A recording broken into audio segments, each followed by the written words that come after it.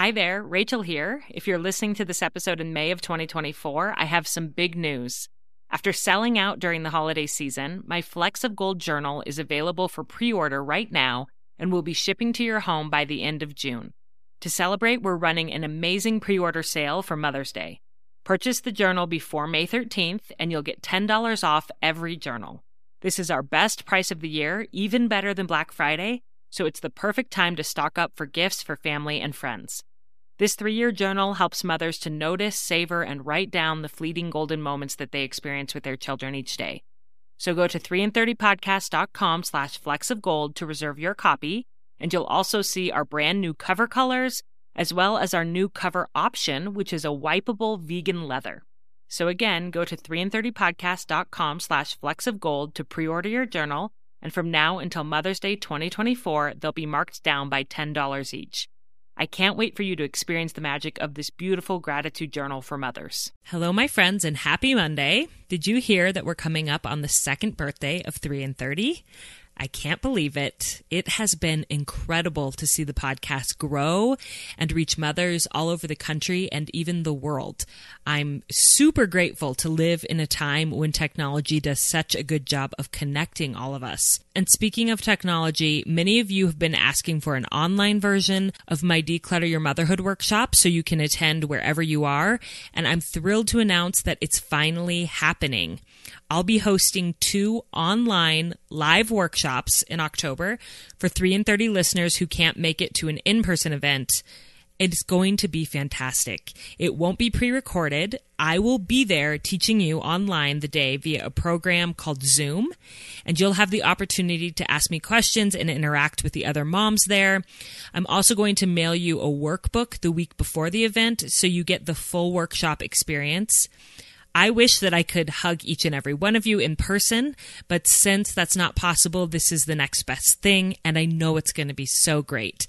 So join us online on either Saturday, October 19th from 3 to 6 p.m. Mountain Standard Time, or Wednesday, October 23rd from 10 a.m. to 1 p.m. Mountain Standard Time. And I know you're probably not going to remember all those dates, so just go to my workshops page on my website to see if you can come. And if you do want that in-person hug, don't forget that last week on the episode, I announced my final in-person workshops for 2019. 2 workshops in Utah, both on Saturday, October 12th, which is the actual second birthday of 3 in 30, and we are going to celebrate. Because this workshop is also the podcast's birthday, I've invited all of the former 3 in 30 guests to be there, and many of them are coming. It's going to be a one-of-a-kind event, and this is the last week for the early bird ticket prices. So go to 3in30podcast.com/workshops to find information about that live event as well as the online event. That's 3in30podcast.com/workshops. And now on to the show. This episode is super unique. I hope it makes you laugh at times and also gives you a few ideas for how to pursue your hobbies and passions, even in the busiest stages of parenting. This is episode 98, How to Hold Space for Your Creativity as a Parent. Welcome to 3 in 30, a podcast for moms who want to create more meaning in motherhood. Each 30-minute episode will feature 3 doable takeaways for you to try at home with your family this week. I'm your host, Rachel Nielsen. Thank you so much for being here. As parents, it's difficult to carve out time to pursue our creative dreams and passions. Between carpool and work and soccer practice and dinner time and laundry and grocery shopping and bedtime and cleaning up another potty accident from the 3-year-old, it just doesn't seem to be a high priority. But for so many of us, our creative interests and hobbies are what really fuel us and make us feel most like ourselves. And I'm not just talking about creativity in an artistic sense. You don't have to be a writer or an artist to crave space, to develop yourself, and use the God-given ambitions that are in you. Any drive that you have to learn or create something new, whether that's a meal or a spreadsheet, is creative work. It's okay as parents to make time for our own creativity. In fact, it's more than okay. It's vital for our happiness and sense of well-being. But in light of that huge list of typical parenting tasks that I rattled off at the beginning of the episode, how do we hold space for pursuing our passions in the midst of the craziness of parenting? It's messy, but it's possible. And today's guests are going to share some of their best ideas. Elizabeth Bergeland is a stay-at-home mother and an artist, and Ben Brashares is a stay-at-home father and an author. They both have young families that they are the primary caregivers for, but despite their busy schedules, they continuously chip away at working within their creative fields. They recently published the adorable and beautiful children's book, Being Edie is Hard Today, published by Little Brown, and I'm so excited to hear from them today how they made that possible in the phase of life that they're in and how they hold space for their creativity amidst the mayhem of parenting. So Elizabeth and Ben, welcome to 3 and 30. Thank you. Hello. Thank you. Thank you for having us. And I just realized as I was saying that, it is Edie, right? Yes. That how you pronounce her name? Okay, Yes. good. Oh my God. I hope I got that right. And I have to tell everyone that Elizabeth, who will always be Lizzie to me, is my childhood best friend. And so it's been so fun to see her. I claim that I was the first to see your artistic talents in the notes that we passed back and forth in 7th grade. And I still have some of them. And you filled them with drawings of all sorts of things, even as a middle schooler. So that's pretty fun for me to see how far you've come. And for me too. I mean, I think it's a claim that I was the first to see the fruits of your writing, all your Oh, that's true. hilarious stories and endless journaling. Yes, that is true. And I'm going to have to show some things on my Instagram this week I do still have the notes. Oh, no. And we were in 7th grade. We thought we had sworn off boys. And so we thought we were going to be nuns, but we were going to be sexy nuns. Which is so disturbing. And you would draw pictures of sexy nuns in our notes and we'd pass them back and forth. So anyway, we have a long history. I think I'm on the wrong podcast here. It's weird. Oh, man. Hi, Ben. Oh, yes. Hi, Ben. We are so glad to have you too. So Lizzie's the illustrator and Ben is the author of this children's book. And you guys also pursue your art independently and do your own work, but then you've come together for this project. And the children's book is so beautiful, so touching about a little girl kind of grappling with her big emotions through the day and understanding them. And so I would love for the listeners to go and check out your new book. And I'm sure we'll talk a little bit more about that at the end. But I love this concept that you proposed for the episode about holding space for our creativity as parents, which is not easy. And I would love for you to start in and tell us our 3 takeaways. So for the first takeaway, I think I'd like to start talking about just the management of your expectation, which for me and pretty much everything in life is probably 95% of the challenge for holding space for my art personally. And I think anyone who's pursuing creativity. When my first daughter was born, I had been working as a designer in bridal, and I got pregnant and I was like stoked because I thought, yay, like now I'll get to like really pursue, I'll stay home with her and I'll get to paint when she's napping. It's going to be amazing. Oh my gosh, how delusional was I? Like when she was born, I mean, I had even set up the nursery as my studio. I like put this little crib in this little tiny corner, and then the rest of it, I had put this wall up and it was my studio. I had my easel up, my drawing table. And then of course she was born, and like a successful day for me was simply getting my teeth brushed and not sobbing all day. And so that was like definitely not what I thought. So I really had to lower my expectations in order to enjoy my child.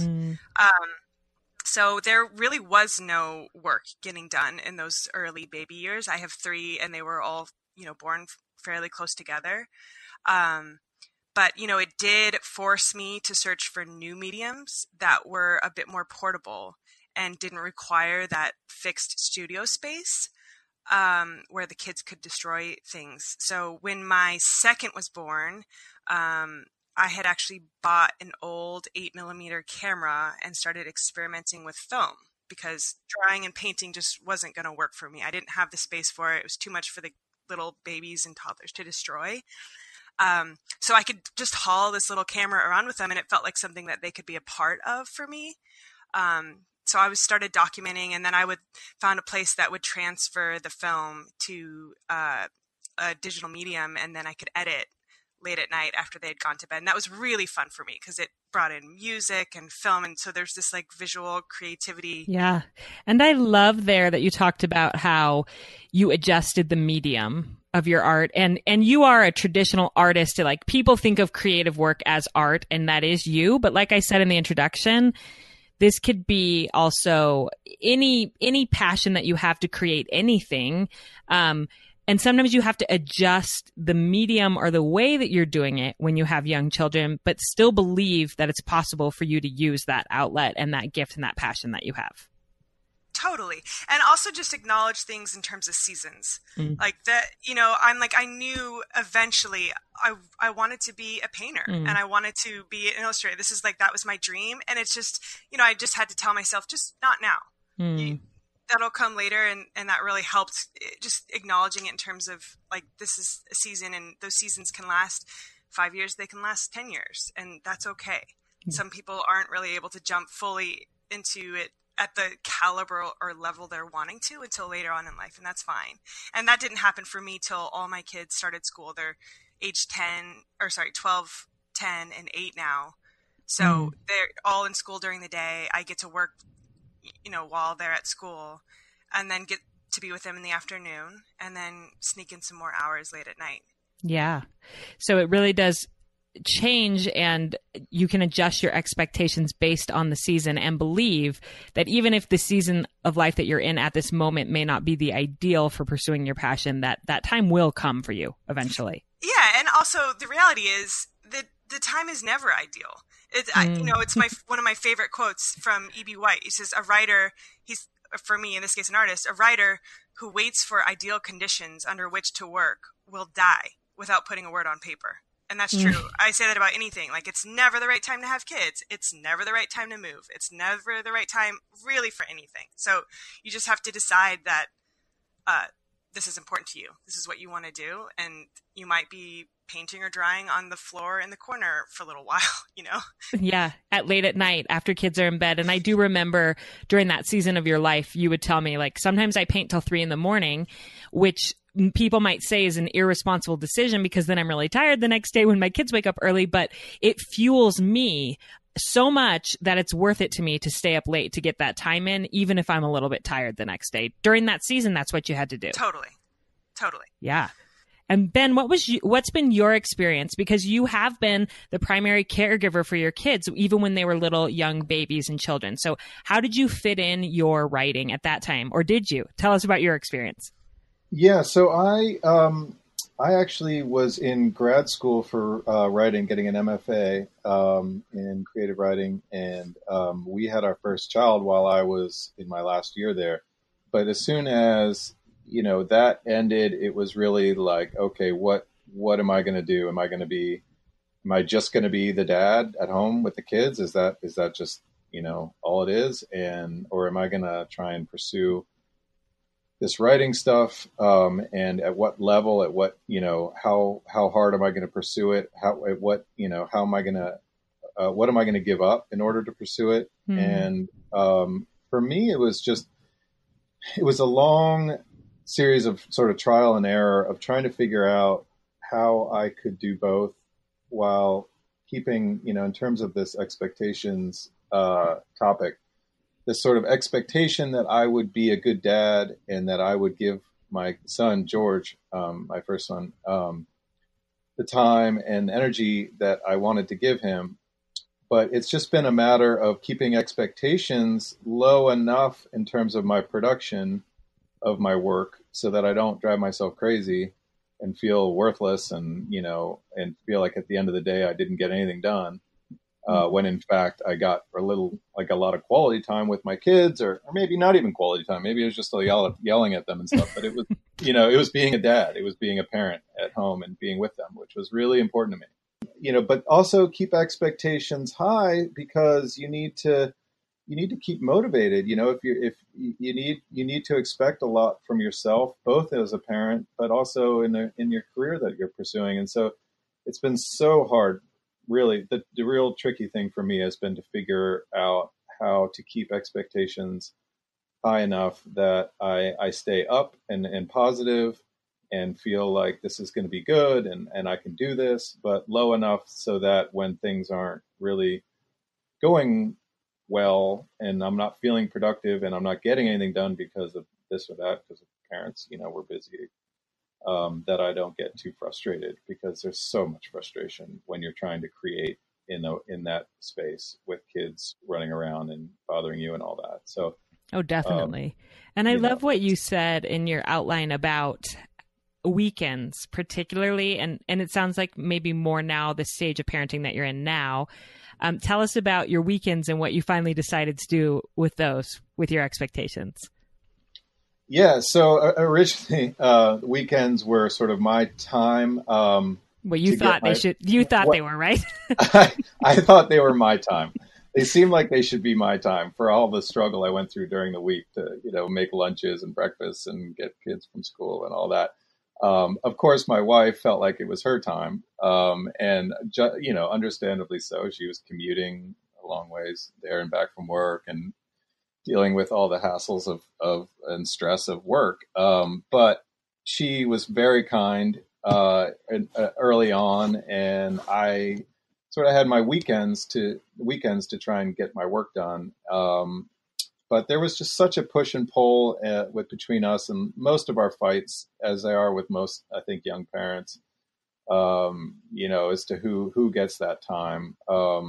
And it was just very, very frustrating time, because I would be trying to get work done, and she'd say, okay, well, I'm going to take the kids out, for the day, and we're going to go apple picking or something. And I'd say, okay, I'm going to get work done. And then I'd have this huge chunk of space that was completely foreign to me. And I would sort of like putter around the house and mope and miss my kids and my wife and be like, okay, call them, when are you guys coming home? And basically get nothing done because there was just such an abrupt change of like, a quiet house with nothing. And I just couldn't. I don't know. I know some people are better equipped to just shift gears and be like, okay, quiet house, I'm diving in and I'm getting this done. I think actually, Elizabeth, you probably are one to do that better. But I don't know. It was like, I just found myself like that sort of be careful what you wish for, or like, Ben is like the ultimate grass is always greener guy. Yeah, I'm just a miserable writer. A miserable writer. You fit the profile. I do. I play it up for Elizabeth because she's all bubbly artist. So ended up basically just giving him up and saying, I am going to, basically be present. I'm gonna just have weekends with my wife and kids, and we're gonna just I'm just gonna do my best to be present for them. And it made such a big difference. It really did. And I have to say, in my creative work, which I consider this podcast creative work, I've never thought of myself as traditionally creative, as far as I'm not artistic. But I am very creative with writing and creating podcasts and things like that. And that's been a shift just in the last few years that I've kind of owned that I'm creative. And I found that with my creative work, it's very helpful when I'm present where I am versus trying to kind of keep a foot in each land. And so totally. When I'm with my kids, I try to be really present with my kids and own that is the space and time for them. And then when I have work time, I try to be really present with my work and protect both. And it's helped me quite a bit to have more joy in both places instead of always kind of pining for the other thing when I'm doing the other thing, if that makes sense. Absolutely. It makes you a lousy parent and it makes you a lousy artist. Yes. When you're in constant frustration because you're not doing either very well. Yes. Which I feel like leads really well into the second takeaway about carving out a designated space and time for your creativity. So can you tell us more about that? Yeah. So for me, I just to follow in that theme of me being the miserable writer, I have not figured that out. And I will serve as the cautionary tale for what not to do. And no, I have always had a very difficult time sitting at a desk, upright, in a chair, working. I don't know if it's always reminded me of like being in school or what, but I just, I find that being sort of on a couch with a laptop on my lap and a coffee next to me and pillows, propping up various limbs and whatnot is my place to do that. And my guess is that if I'm being kind to myself, it's that I need that in order to feel sort of comfortable and low pressure situation where I'm not having, like, it just feels like I might as well just be sitting talking with a friend. And my writing feels a little more easy and less pressured that way. If I'm being a little harder on myself, it's that I'm lazy and I really like dozing off into nice little naps. He's a kitty cat. He's a nice. I am. I'm a little fluffy kitty cat. So that's your space. You don't really have a dedicated office space because that doesn't work for you. That's what you found, that you work better in a more relaxed working space. Yeah, exactly. I've tried to do it. I've tried to set up a space because I know that's like 99 out of 100 true artists will say like that is what you absolutely have to do. And maybe someday I'll be able to do it, but yeah. Right now, I plop down on the couch. I set the kids off to school. I sit down on the couch and I pull out my laptop and that's it. Let it flow. Yeah. But yeah, so for me though, this takeaway of carving out a physical space, it was, the number one, I cannot stress this enough, like the absolute game changer for me. So if there's visual artists out there or like crafters or sewers, anyone who has like a physical piece of work that they're generating, as soon as I was able, as in we weren't living in a tiny 2-bedroom apartment with 3 kids, which we did for a really long time. As soon as I was able to carve out a physical space in my home as my studio, that completely changed everything for me and for just my family, for the way that I feel like everyone suddenly respected my space and my time because it was a physical space. And, we've made sacrifices to make this happen. We live in the city, in this little colonial row home. So space is a premium to begin with. But my kids all get smushed into one room and I'm like, sorry, this room is mine. And they're totally fine with it because they can see how happy it makes me. And it's really inspiring for them to see their mom kind of inspired. And also you don't, I'm guessing you probably don't make this big deal and apologize for it, so they probably don't even know that it could be any other way. It's like, this is how it is. Mom has her workspace and we share a room and we all like work together in our family to make sure everybody's needs are met. I mean, is that what you would say is accurate for your family? Absolutely. And the thing is about being an artist is like, I'd say one other thing is say it out loud. Even if you're not like currently generating work, like me saying, I'm an artist. This is who I am. Like, Ben, you're a writer. And like your productivity does not say then, or like your sales or your whatever does not say now you're an artist. And I think that's been something for us from the start. These kids were born from a mother that was an artist. And so like any sort of artist who's not making work you're literally in pain. Like it's a terrible existence. My kids it's really been so neat and so powerful, particularly for my daughters, I think, to like sit and watch me. They don't get as much as my time anymore. And honestly, I think they're kind of happy about it. They're like, thank God we have our space now. Like she can leave us alone and stop pestering us. And like, my kids, it's, I'll get choked up thinking about it, but they'll like totally sit in my studio late at night.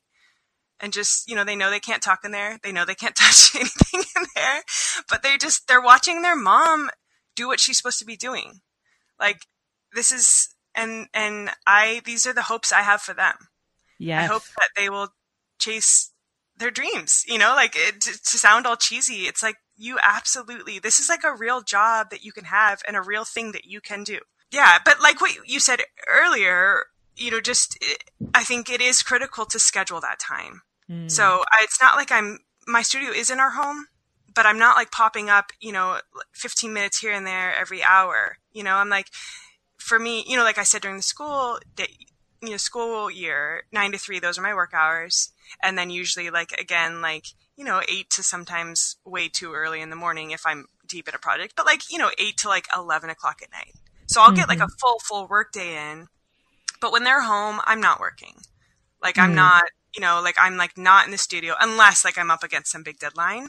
But in general, I think, and during summers it's been challenging, but my work hours, I would say, are cut in half, but I try to, actually schedule the hours and let the kids know. I'm like, these are my scheduled hours. I'm in the studio. I'm working. Don't bother me. And they're like, okay. Yeah. And kids are much more respectful than mine. His kids are naughty. His kids are sitting on his head when he's writing and Elizabeth has Little House on the Prairie kids. They go off and they go and whittle and well, she's taught them. She's modeled creativity for them, right? So they're off doing it. And your kids are like, Dad's just on his computer. He's not doing anything worthwhile. I know. He's probably playing Minecraft. Yeah. Ben's house is pandemonium. It's the children are on the roof or in the basketball hoop. It's really scary over there. Yeah. Not like yours are like, Mama, I'd like to go pick some beans from the garden. Love me some Laura Ingalls Wilder. And I really I love hearing both perspectives here, and that both ways of doing it are okay, and fitting it to what works for your creativity and your flow is what matters, and making a rhythm with your family and your kids. But also being honest with yourself and them about how much it matters to you and prioritizing it. Totally. And then what is your third takeaway? So for the third takeaway, and this goes against a lot of popular advice, and I think what I had grown up really hearing. The third takeaway is to, if you can, do what you love as your job. And I think, I had always heard if you do what you love, if you do what you love professionally, it'll kill it for you, it'll die. And I honestly could not disagree more. I've been a working professional artist now for 3.5 years, and it's only made me just fall even more madly in love with it and feel more assured that this is absolutely what I'm supposed to be doing. And your level of pride in your work is increased. When Ben and I started this project, it's something we had always talked about doing. And we're like, as soon as we have time, we're going to make this children's book together. It's going to be so sick. And so finally, one day I had sent him this illustration, and I was this little girl, and she was trying on different animal parts. It was a little bit dark when the book started. And I said, her name's Edie. Can you write? And he sent me back the first part of the manuscript, and it was brilliant. It was so hilarious and amazing. And I was like, oh my gosh, we're doing this. Let's do this. She's coming to life. Yeah. And it was Ben who was like, let's finish this manuscript and let's send it in and let's see if we can get it published. I was like, why not? It was can we do that? For so long, I was like, I don't know if we can do that. We started out, it started out in this really pure form. We just wanted to make a great piece of art. And then just kind of see what happened. And as soon as we decided to push it into let's really, really do this, I spent triple the hours I would have on each illustration, just pouring myself into the details and we poured ourselves into all parts of the story, the meaning, there's so much meaning behind, let's put the emojis above their heads instead of on their faces, and what does that symbolize? And it turned into this big deep project that we were so proud of, because we knew what our goal was. Let's have this in print and let's let it live in real life, and let's people hold it. And I think that's huge. It just pushes your work into places it never could have gone. It steps up the caliber of the product, raises the bar for yourself. And in return, your returns then are so much bigger. You're taking risks. It's risky as a creative person putting your work out there, it's the whole thing is a risk. Being an artist it's terrifying, and you're constantly being made vulnerable, but the rewards are so huge. So, submit your work for that, that open call gallery show, or, walk into a coffee shop and see if they'll show your work. Like if you're a visual artist, or, like what we start the podcast you've been thinking about. Do it. Like it's such a game changer. Well, and knowing that people are going to possibly view your work, see your work, consume it in some way, like it's not just thoughts in your head anymore. You're putting it out there. And like you said, it's scary and there's a lot of risk, but it holds you accountable to your creativity when you have some sort of even if it's just a writing group, like it doesn't necessarily need to be a professional level thing, but you're holding yourself accountable by allowing other people into your creativity. Totally. And like for Ben and I, partnering up was huge. Like choosing to partner up with a writer or partnering up with an artist and say, let's make this a full thing. Let's, collaborate together. Is really big. Yeah. I need collaboration. I find that have someone else it helps that Elizabeth is sort of a taskmaster. But that's one way to say it. But I think that, to have someone who's holding you accountable is very key. And a lot of people spend, a ton of money going to, like, as I did, and a total waste as far as I'm concerned. You can maybe cut that out if you want, but $40,000 of, getting an MFA, just to say that I'm a writer. And I think that's why people do it. It's just to say, okay, I put this much money towards it. I put this much time. I now have to say I'm a writer. And it's the same, like going forward, like if you just sort of like put that out there, it's gonna, you kind of have to, you have to have someone who is willing to say to you, you have to get this done. Like you're a writer, you're an artist, you have to get this done. And it helped a lot when we got an agent and a publisher who were able to be other taskmasters for me, and to have guidelines and all that. I've been writing for 20 years or 15 years, and not a ton to show for it. And I think a lot of it is honestly just because there's no one asking for it. Yeah. And I love that we live in a time now where there are so many options for holding yourself accountable, for publishing independently, for finding a writing group, for finding, you guys did go the more traditional route where you have a big time publisher that published your book. But if people aren't to that level, there are other options and ways to hold yourself accountable and to get your work out into the world now in this day and age that we live in. Oh yeah, so much, and more every day, and it's becoming more legitimate every day. And I also want to say, like, don't be afraid to put yourself out there to like a big agent or a big gallery or whatever. Like you are legitimate when you say you are. And so like, you don't have to, like, yeah, maybe baby steps up, but also like, go for it. Like, just, reach out to the thing that feels like out of reach. You never know. Yeah. And what's it going to hurt to try, Exactly. and to keep trying. I think maybe that first time, that big gallery, like they're not going to look at you twice, but if you keep at it and keep at it and keep at it, they're going to remember your name. They're going to remember your work, and you never know what could come from that over time. Totally. I've had a lot of rejection letters, a lot. So yeah. Yeah. There's a lot of hustle. There's a lot of hustle involved.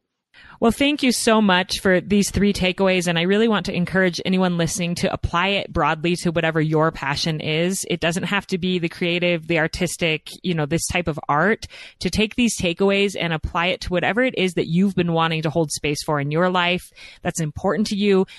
I really loved, Lizzie, when you said that you were in pain when you weren't creating. That struck me because that's how it felt when I was a full-time stay-at-home mom and I didn't have the outlet of my writing teaching.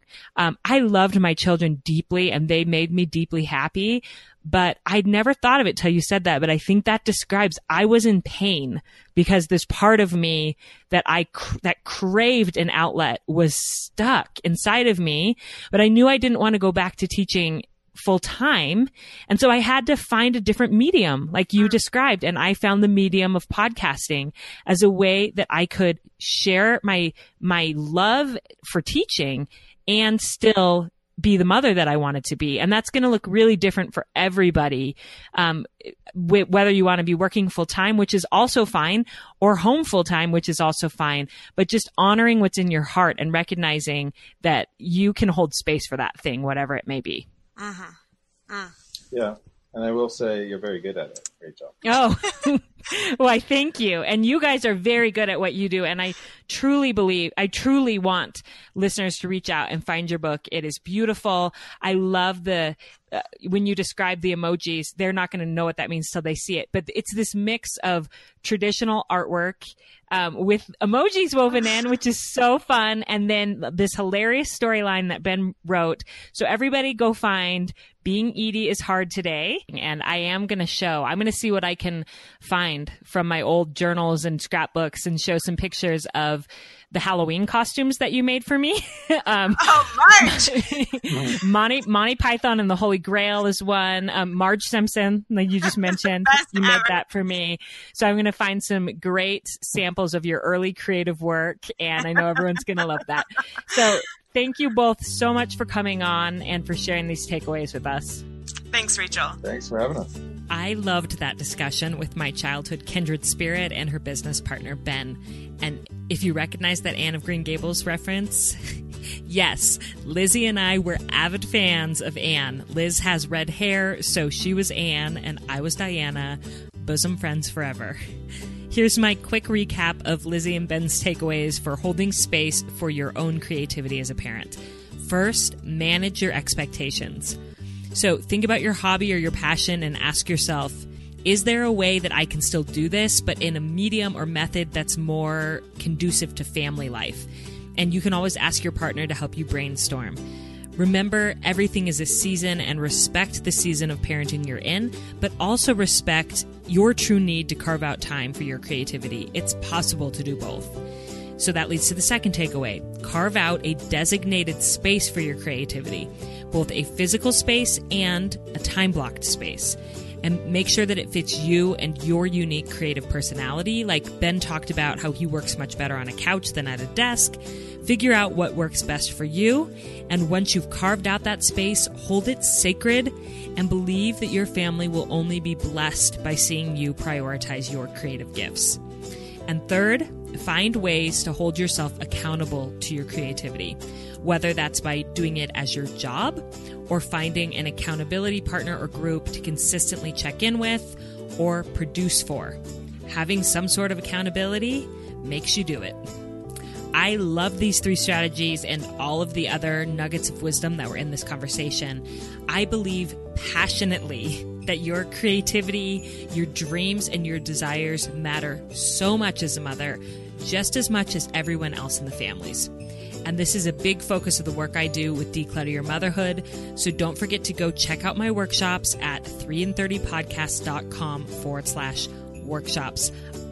I want to help you clear out mental space to find more joy in your motherhood. And I know that this workshop can do that. So go check it out. I love you all. I'm rooting for you. And I hope you have a beautiful week with your family.